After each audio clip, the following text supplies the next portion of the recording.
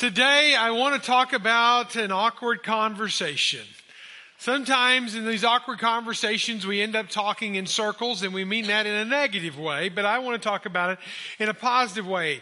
I think we've all had awkward conversations before. You know those kind of conversations when you see somebody and you're talking to somebody and they got something right there in their teeth.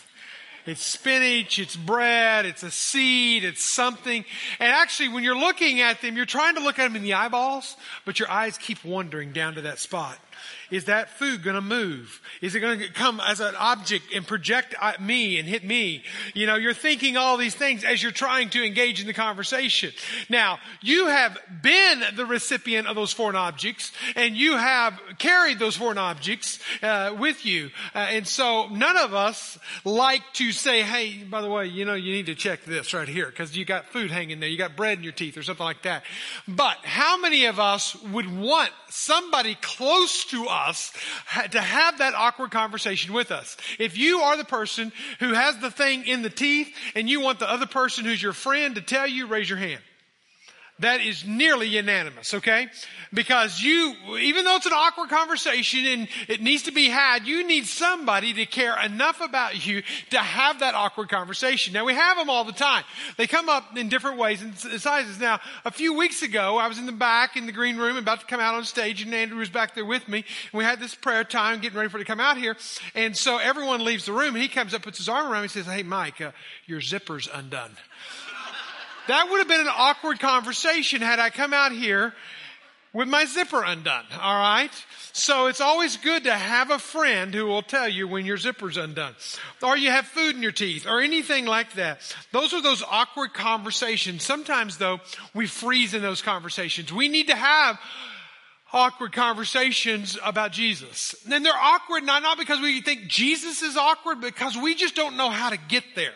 In fact, that's the number one reason most people don't share their faith. It's not because they don't love the person that they need to share it with, or they don't love Jesus, or they don't really love their own faith, and they really just don't know how to bridge that gap. But we've been talking about it now for several weeks, about what it means to live sin. You've heard us say it for a long time.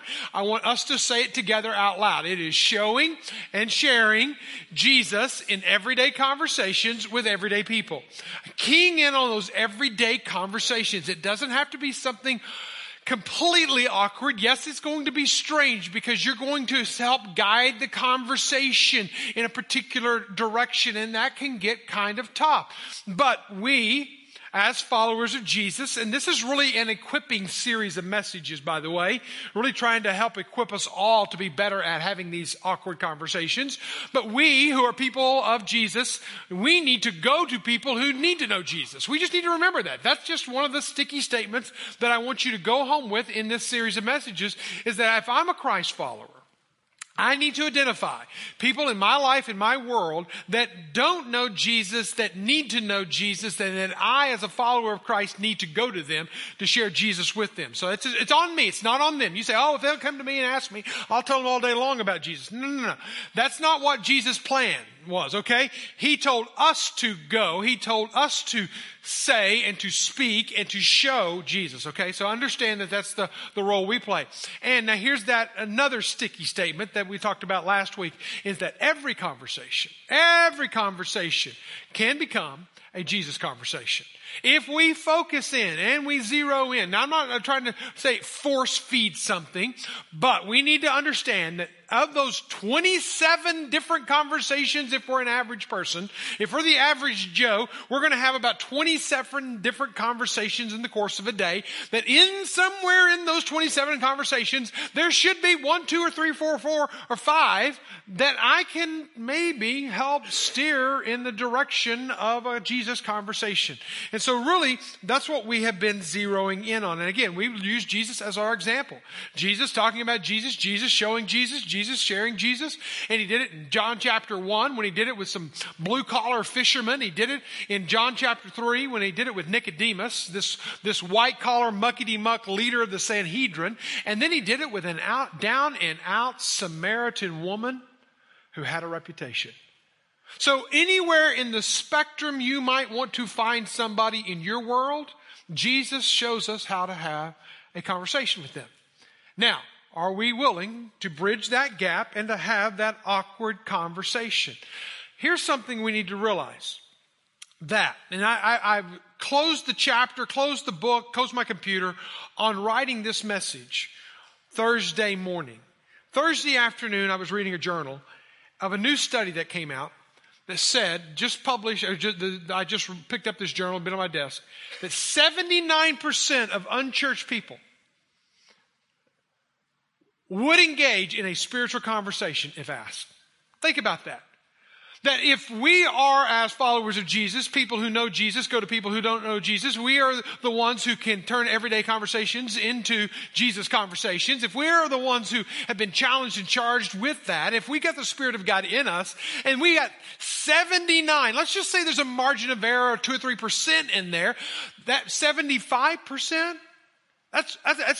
that's 3 out of every 4 people will come in contact that is willing to have a Jesus conversation if somebody will just ask them. And that's the awkward part. That's that hard to get over part. And so we want to talk about that today. We're going to demonstrate that today a little bit. But I want us to think about it in light of windows, if you will. Windows that we need to pass through. Sometimes they're big windows, sliding door glass windows. Sometimes they're little crevices. Sometimes they're cracks that we got to kind of inch our way in. But these are key windows that we can climb through, walk through to have Jesus conversation. So first of all is that conversation window. And that basically, I know you, you know me. We're talking about everything under the sun, everything that's important, everything that's not important, P&L statements. We're talking about the Razorbacks losing again and again and again. And, so how is it that you can go on and, and take that conversation to talking about the Razorbacks losing again, to talking about Jesus? Well, here's an idea. You can be on the loser team, the Hogs, or you can be with Jesus, the winner. So that's just your conversation tip for the week. No, it's the hard part is number 2, doorway and window, if you will. And it's the transition phase. How do I go from talking about everyday things to talking about Jesus? And you have to look. There's going to be little crevices. There are going to be moments of time that you're going to have this conversation and you're going to have the Spirit of God inside of you. He's going to prompt you and you're going to go, now's the time. And you're going to do all these conversations in your head. You're not going to do it out loud. Now's the time. Now what do I say? What do I do? What if I say something wrong? And you're going to have all these spiritual battles going on in your head of everything that you could do wrong and everything you could mess up. Promise you. If they're not a follower of Jesus, they're bound for a very hot place. You can't mess that up, okay? You can only get them better moving in the right direction. You can only point them in the direction. I mess up all the time. I give wrong scripture passages with wrong verses, and I am constantly messing it up. So that is where we move from the transition into the presentation. Now, I don't want you to think of this as like a sales pitch. It's not that at all. Please, if that is your modus operandum for sharing Jesus, turn that sucker off. Anybody and everybody will smell that a mile away and walk away and turn away from Jesus. In fact, I don't even like the word presentation. I want it to be a conversation where you're talking about Jesus and the difference that He's made in your life, the difference that He can make in their life, and the difference that what the Word of God says. And you're pointing not to a plan, you're pointing to the man, okay? Jesus. And so think about it like that. A little softer than presentation, but the word's up there. It's a window that we go through. Then there's the invitation. The invitation is where you give that person the opportunity to say yes or no to Jesus. Some will say no. In fact, on an average, you're going to have to share the gospel, the good news about Jesus, about 8 times before you will experience a yes. But that's okay. Because you're being faithful to what you're supposed to be faithful to. You do that, let God take care of the rest of the results. If they say yes to Jesus, then the next window is a rapid response where they become a disciple who makes disciples. You say, who are you going to go share your newfound faith with? But when you think about this, let's back all the way up. When you think about where we at, we're having this conversation. How do I turn an everyday conversation into a Jesus conversation? Again, we saw Jesus do it with Nicodemus. We saw Jesus do it with a Samaritan. We saw Jesus do it with some fishermen. But that's first century stuff, okay? If you're like me, I need very practical examples. Let's bring it to the 21st century. What would it look like if I could turn those everyday conversations? I know they're awkward. I know they're hard. But I know, if I know you at all, if I know many of you at all, is that you do love Jesus, you do love your faith in Jesus, and you do love the people in your life. But you just don't know how to bridge the gap between getting the love that you have for Jesus and the love you have for the people in your life and marry those two together. But yet you know you can talk about everything else under the sun. But can you turn that everyday conversation into a Jesus conversation? I want us to enter into a story today for a few moments of an experience of one person and the voices inside their head, the conversations in their soul about the need and the calling to share Jesus in everyday conversations.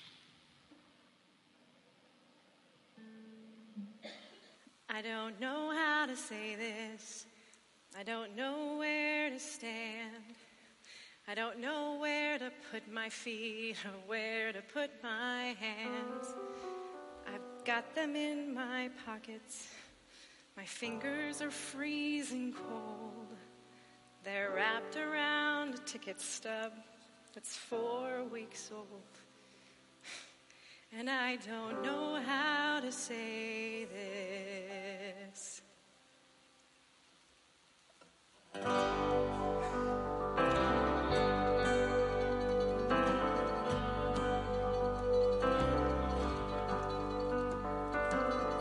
Figured out this world is bigger than you and I. We've exhausted our wealth of knowledge and have no more answers for mankind. And we've had every conversation in the world about what is right and what has all gone bad. To you that this is all I am, this is all that I have. And I'm not trying to judge you. No, that's not my job.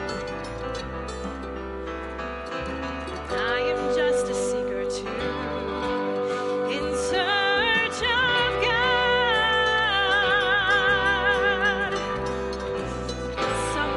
Somehow this subject became taboo.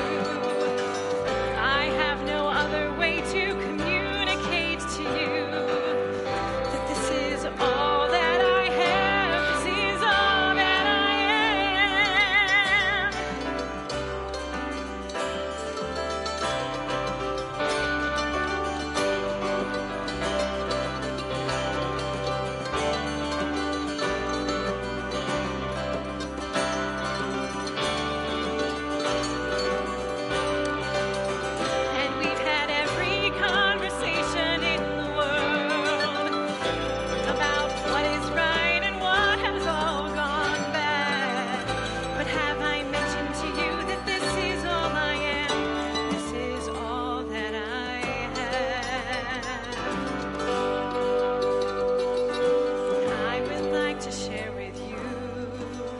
what makes me complete.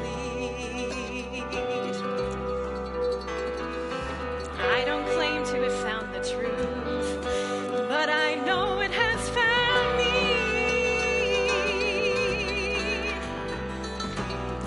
The only thing that isn't meaningless to me is Jesus Christ and the way He set me free.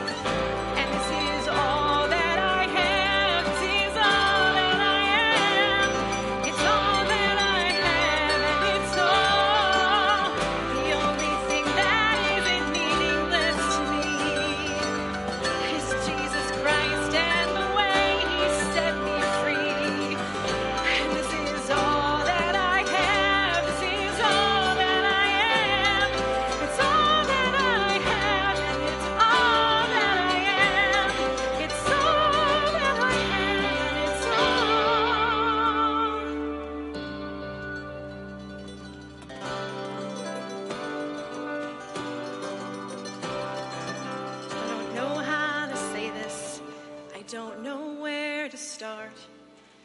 I just know that I care for you, and I'm speaking from my heart.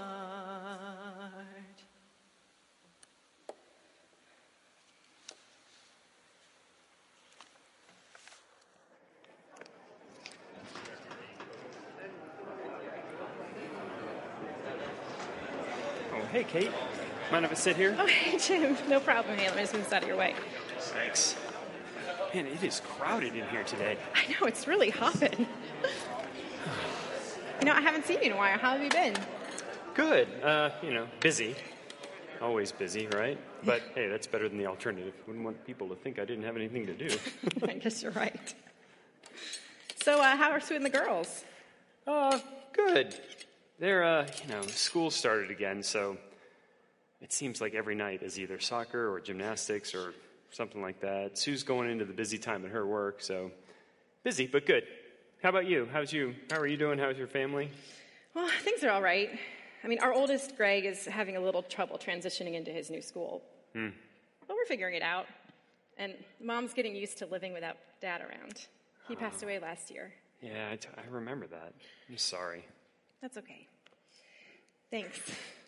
Oh, but Rob and I got to go away for a couple of days last month. Oh, that's fun. What'd you do? We didn't do anything. We just rented a cabin in the middle of nowhere and did nothing for days. Oh, it was amazing. That does sound amazing. And a bit terrifying, if I'm honest. I don't think I could do it. I definitely know Sue couldn't do that. Why not? Oh, well, I mean, we've got so much going on, and if you put me in a cabin in the middle of nowhere, all I'm going to be thinking about is all the things that I should be doing that are happening with the kids at work. I've got this presentation tomorrow. I haven't even started. Sounds like you really are busy. Yeah. And it's frustrating because I feel like I've been in this job, this position for 5 years, working my tail off, and I think that all I get in return or rewarded with is more work. Yeah, it's frustrating. Sounds frustrating. And I'm wondering, is it worth it? I'm starting to, because I'm like, you know what? I put all this time and effort into work, providing for my family, and yet I don't have time to spend with them, to hang out with them and do stuff. Sounds stressful. It is, but I mean, that's life, right? So what are you going to do about it? Yeah, I don't know. I mean, I don't know that I can experience quite what you're going through, but I have had to weather some disappointment in my life. I mean, do you mind if I share what gets me through? No, yeah, I'd love to hear it. At this point, I'd take advice on anything. Well, honestly, it's God's love. I mean, I need it daily, hourly sometimes. When I see myself and my work and my family through His eyes, it puts everything in perspective. And everything seems to make sense. Wow, Kate, I got to admit, I never would have pegged you for the religious type. Well, I don't really think of myself as the religious type. It's just my life. It's just who I am. I believe that God created us to have a perfect relationship with Him. I get all tongue-tied, so can I just show you? Are you visual? I'm a visual person. Yeah, so, me too. What do you got? God created us to be in relationship with Him. That was His design. But you, me, Rob, Sue, we all turned our backs on His ways and decided to try it on our own. We broke our relationship with God and, frankly, broke our whole lives. So now we're just walking around in that brokenness, trying to fix it. Some people try drugs or money. Some people try good things, like family and service. But none of those things are going to get us back to God. Just so you know, this so far is not very encouraging. Well, it's not supposed to be. Since the ultimate penalty of this brokenness is death. But that's the reality we live in. The good news is that God sent His Son, Jesus, to create a way back to Him. He came to this earth and lived a perfect life and died the death that we're supposed to die so that we could live. And then He raised Jesus from the dead to prove His power over death. It sounds a little familiar. It's been a while since I've been to church, if I'm honest. But I don't think I've ever heard it explained quite like this. Well, that's the Bible in a nutshell. And God did everything. We don't have to do anything, except we need to choose to follow his way, to believe in Jesus. You know, knowing God's love changes everything. I don't have to find my value in my job or through my husband or through friends I have. I know I'm worthy because God loves me. You know, and going through like not getting promotion, or when my father died last year, he walks with me and helps me make sense of it all. Yeah, you know, I never told you this, but I remember how you handled that. And just the way, like through the illness and then his ultimate passing away, I was really impressed. I mean, I could tell that it affected you deeply, as it would anybody, but it never seemed to overwhelm you. I wouldn't have been able to get through any of that if I didn't have a real relationship with Christ. So what about you? What does your relationship with God look like? Me, my relationship with God? Estranged, non-existent. Broken? Yeah. You're still trying to fix things? I'd definitely be in this little circle on your diagram. Do you want a relationship with God? Good question. I don't know, Kate, to be honest.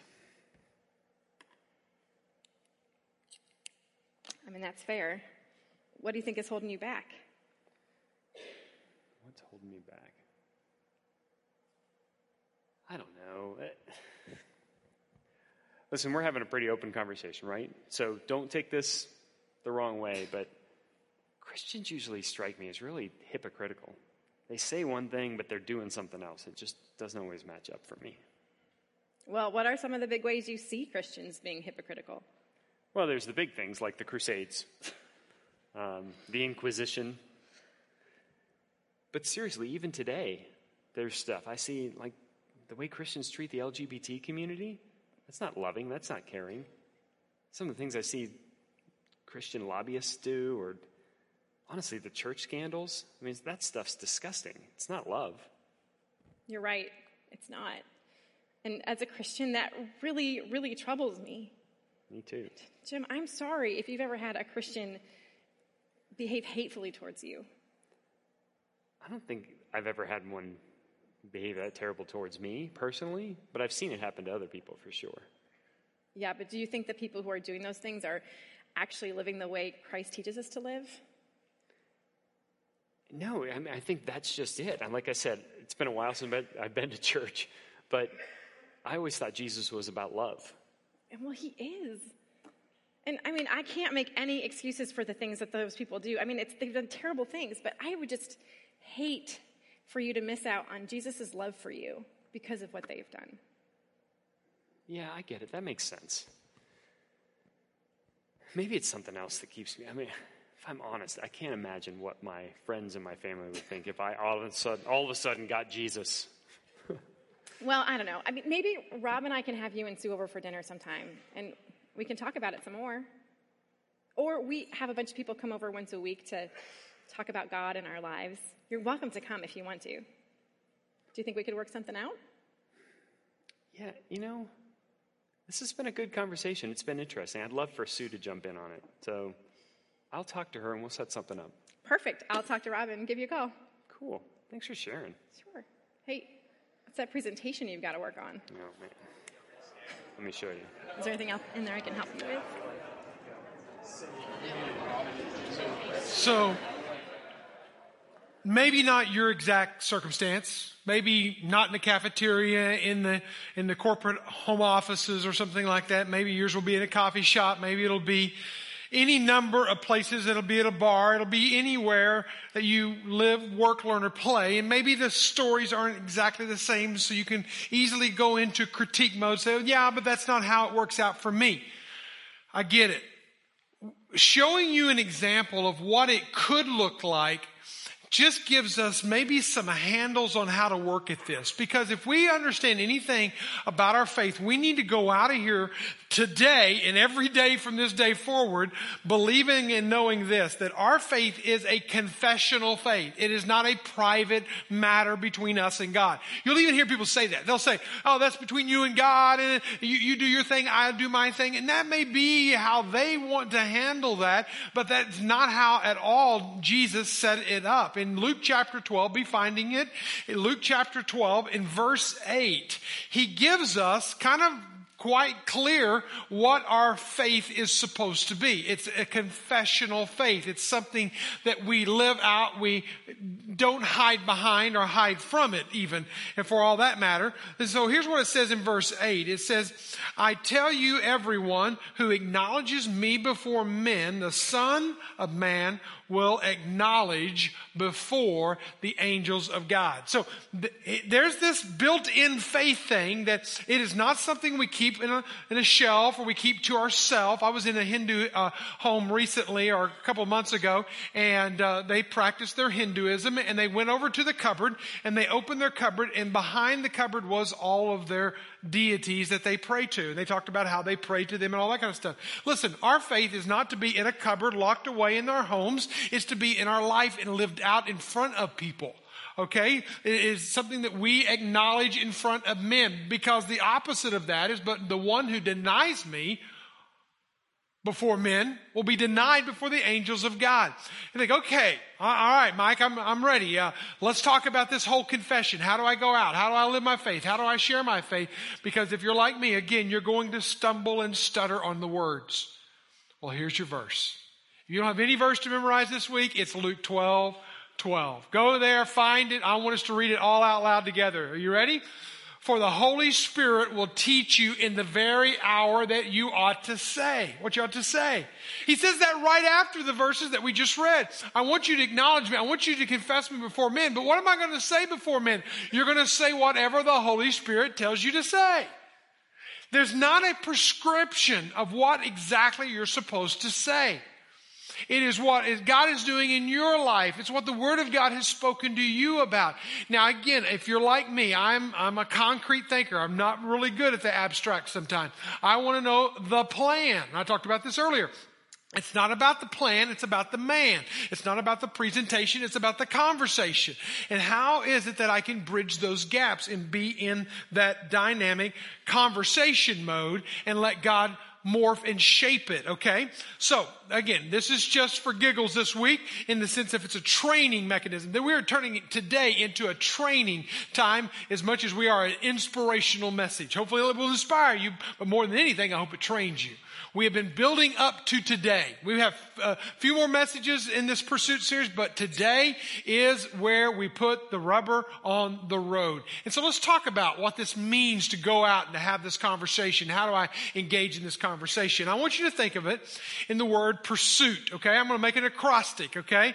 And this is just mine. This is not, you're going to find this in Scripture. I think your Scripture to back each of these. But this is just my little rendition, okay? First of all, the P stands for personal. You've got to personally have a relationship with God. You can't give away something you don't have. If you don't have Jesus, you can't give Jesus away. What does your personal relationship with Jesus look like? How do you nurture it, foster it, develop it? How is it growing? How is it becoming? I love the challenge that Caleb gave us. What's next for you in your faith? We talk about next steps around here. We try to guide you on, because it's a journey, it's a movement, it's a process that we're going through. I love it in the story here. Kate was telling her story about how she dealt with stress. Notice that was her transition. She used a story moment when he's talking about his stress, she's talking about her stress. Hey, can I tell you about how I have dealt with the stress in my life, the anxiety in my life, the loss in my life? She just literally turns that conversation over. And then she starts telling her story. And woven into these circles that we're going to see, woven into these circles is her story that she's unpacking. And so beautifully done in a way that we can do it. So when you think about telling your story, think about it in three parts. My life before Christ, how I came to know Christ, and my life since Christ and how Christ has forever changed my life. And if you can break it down like that, you have your God story packaged up right there. You can share it anywhere. I think you ought to be able to share it in 90 seconds.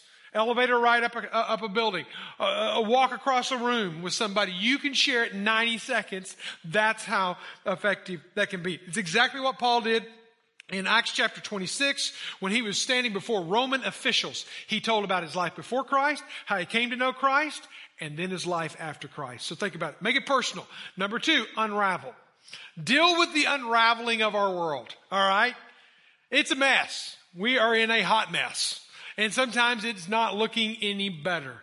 And to hide it and kind of Pollyanny it and make it all sound like it's all going to be wonderful once you become a Jesus follower is a lie that you're biting down on, that you ought to spit it out. The reality is we're still going to have troubles and we're still living in a broken world. How is it then that I can talk about this world unraveling and God being in control of it all? Think about it in the terms of those circles, if you will. When God designed this world, it was beautiful. It was perfect. It was awesome. He made it with a design. And when He created it, He said every day after every day that He made it, He said, it is good, it is good, it is good. When God made this world, it was good. He put man and woman in a garden and it was a good. It was a good garden and they were good people. It was a good earth. Everything was in cosmic order. Enter sin. Sin enters into the scene and jacks everything up. And ever since Adam and Eve, ever since their children and their grandchildren, and all the way through all generations, we have been struggling with this because it has led us nowhere but to brokenness. And that brokenness is so real, it breaks apart marriages, it breaks apart hopes and dreams and character, it breaks apart our promises, it breaks apart so many areas of our life. It even breaks our bodies down. God never intended death to be in this world. But it's all pointing back to the brokenness of this world. Enter Jesus. This gospel thing, the word gospel, in fact, most of the time I don't even use it because it's such a Christianese word, but it literally means good news. So in one word, good news, gospel, enter gospel. Jesus comes on the scene. He comes to this earth. He lives, He dies, He rises from the grave. He conquers death, hell, and the grave. He gives us new life. How do we enter into this new life? Because we repent and we believe. And when we repent and we believe, we are now in a relationship with Him.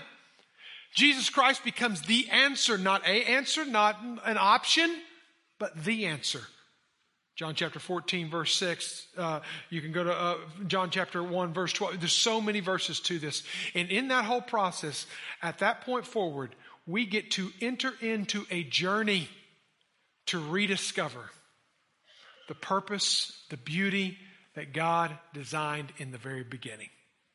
We get to get into this journey to pursue this life that He designed in the very beginning. Now there's scriptures that go with every one of these, and you can dive into that and you can as much as you want, or you can simply tell it on a napkin in front of anybody. And this is the story of the gospel. It explains how this world's a hot mess and explains how God has a plan to fix it in the end. And He's going to do it one person at a time. The next one is the relational side. The relational. R is relational, where I have a relationship with people. And those that I have a relationship with, those are the ones that I have equity with.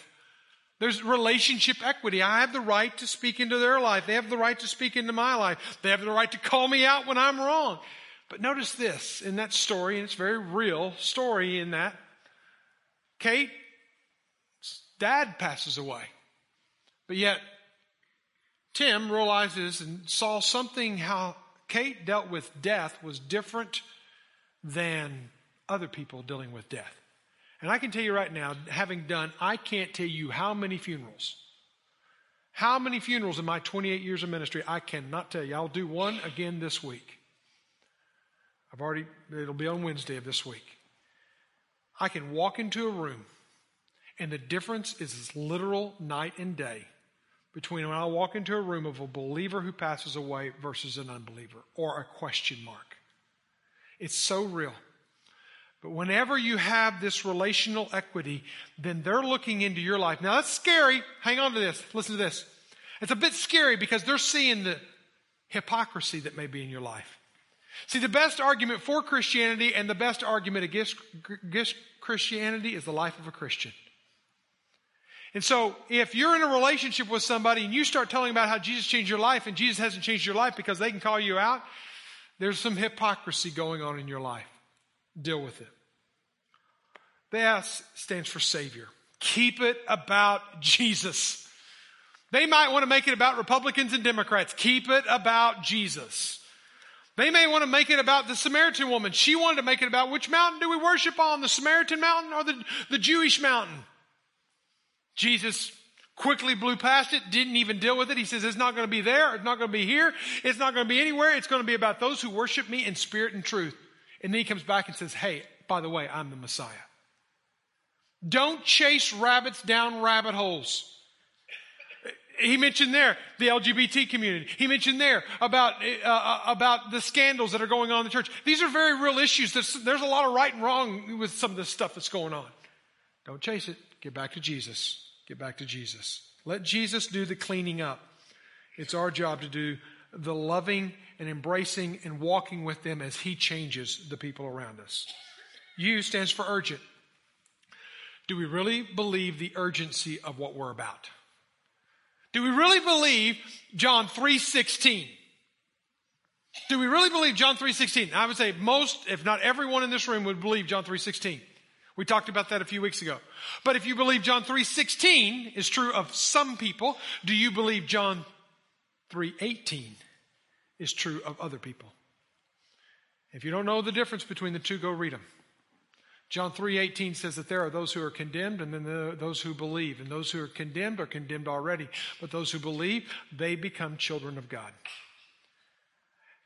I said in the Romans series that we did back several months ago, everybody is either a Romans 7 person or they're a Romans 8 person. And the difference is massive. If you're a Romans 7 person, you're still caught up in the vortex of living in a life of brokenness. If you're a Romans 8 person, you're Romans 8:1. There is now no condemnation for those who are in Christ Jesus. You are set free. You're set free. If we really believe it, we cannot keep that to ourselves. We are alive for at least 5. We've been talking about that. You may be alive for 25. That God has put in your life, people. He's put in your life. He's put you on this earth. He's put you in Northwest Arkansas. He's put you at your job. You may hate your job and hate your boss and hate everything about it, but God has put you there, and he's put you there for this time and season. To be light and life to those you live, work, and learn and play with. John Wesley said it like this: with God's help, do all the good you can, by all the means you can, in all the ways you can, in all the places you can, all the time you can, to all the people you can, as long as you can, so that hopefully they will come to a relationship with Jesus Christ. Letter I is intentional. There's an intentionality about this. You don't wait for people to come to you. You don't wait for these interactions to come. Jesus went to the Samaritan woman. Okay? Jesus went to Andrew. Jesus went to Philip. He went to these people. He calls them to follow him. There is I am going to them. Those people on my list, my Alive for 5 list, guess what? They have a day of the week for 5 days out of the week that I am praying intently for them. There's a time in my prayer time every day for 5 days of the week that I pray for this person. And when I pray for that person, I'm not spending seconds praying for them. I'm praying for them for minutes. And I'm praying that God would be real. I'm praying for everything about them, their health, their well-being. I'm praying for their soul. God, chase them down. God, do not let them run free. God, pursue them. I'm praying as fervently as I can because I believe that, and I'm looking for those opportunities to be a part of our conversation. And then lastly, the letter T stands for today. Today. Who are you going to share with? I don't know. Open the eyes. Tomorrow is tomorrow. Today is today, but you're living in today and you only have today. And so in this day, who will you share with? Now, in a few hours, less than 12 hours, pretty soon tomorrow will become today. You know how that works. And you're going to get up and you're going to get dressed up and you're going to get cleaned up and you're going to go out to your job and your place where you live, work, learn, play. And you're going to do what you do all the time with all the people that you do all the time with. Who today and who tomorrow will you share Jesus with? Someone plowed through the journals of John Wesley. And a great man of faith, a great man of God who ended up leading in the founding of the Methodist Church movement and told countless people about Jesus and spent some time even as a professor at Oxford University. This person was 250 years removed from John Wesley being a professor at this university and was sitting in the library having access to his journals, looking at his handwriting, his sermons, his journals. And she did not go in with the presupposition that this is what she was looking for. It just began to jump off the page. But one day led into another day, led into another day. And day after day, whether it be in the beginning of his journal entry or at the end of his journal entry or in the middle of his journal entry, he would say these words: I offered Christ to people. I offered Christ to people today. I offered Christ to people today. I offered Christ to people today. He lived his life as if the number one thing he was about, the most consistent thing that he was about, was that every day he offered Christ to people. That is a person who knows what it means to live sent. This is a day of training. I hope that through this message that you're challenged to go, okay, where do I go from here? But not just where do I go from here, who do I go to from here so that I can share Christ with them.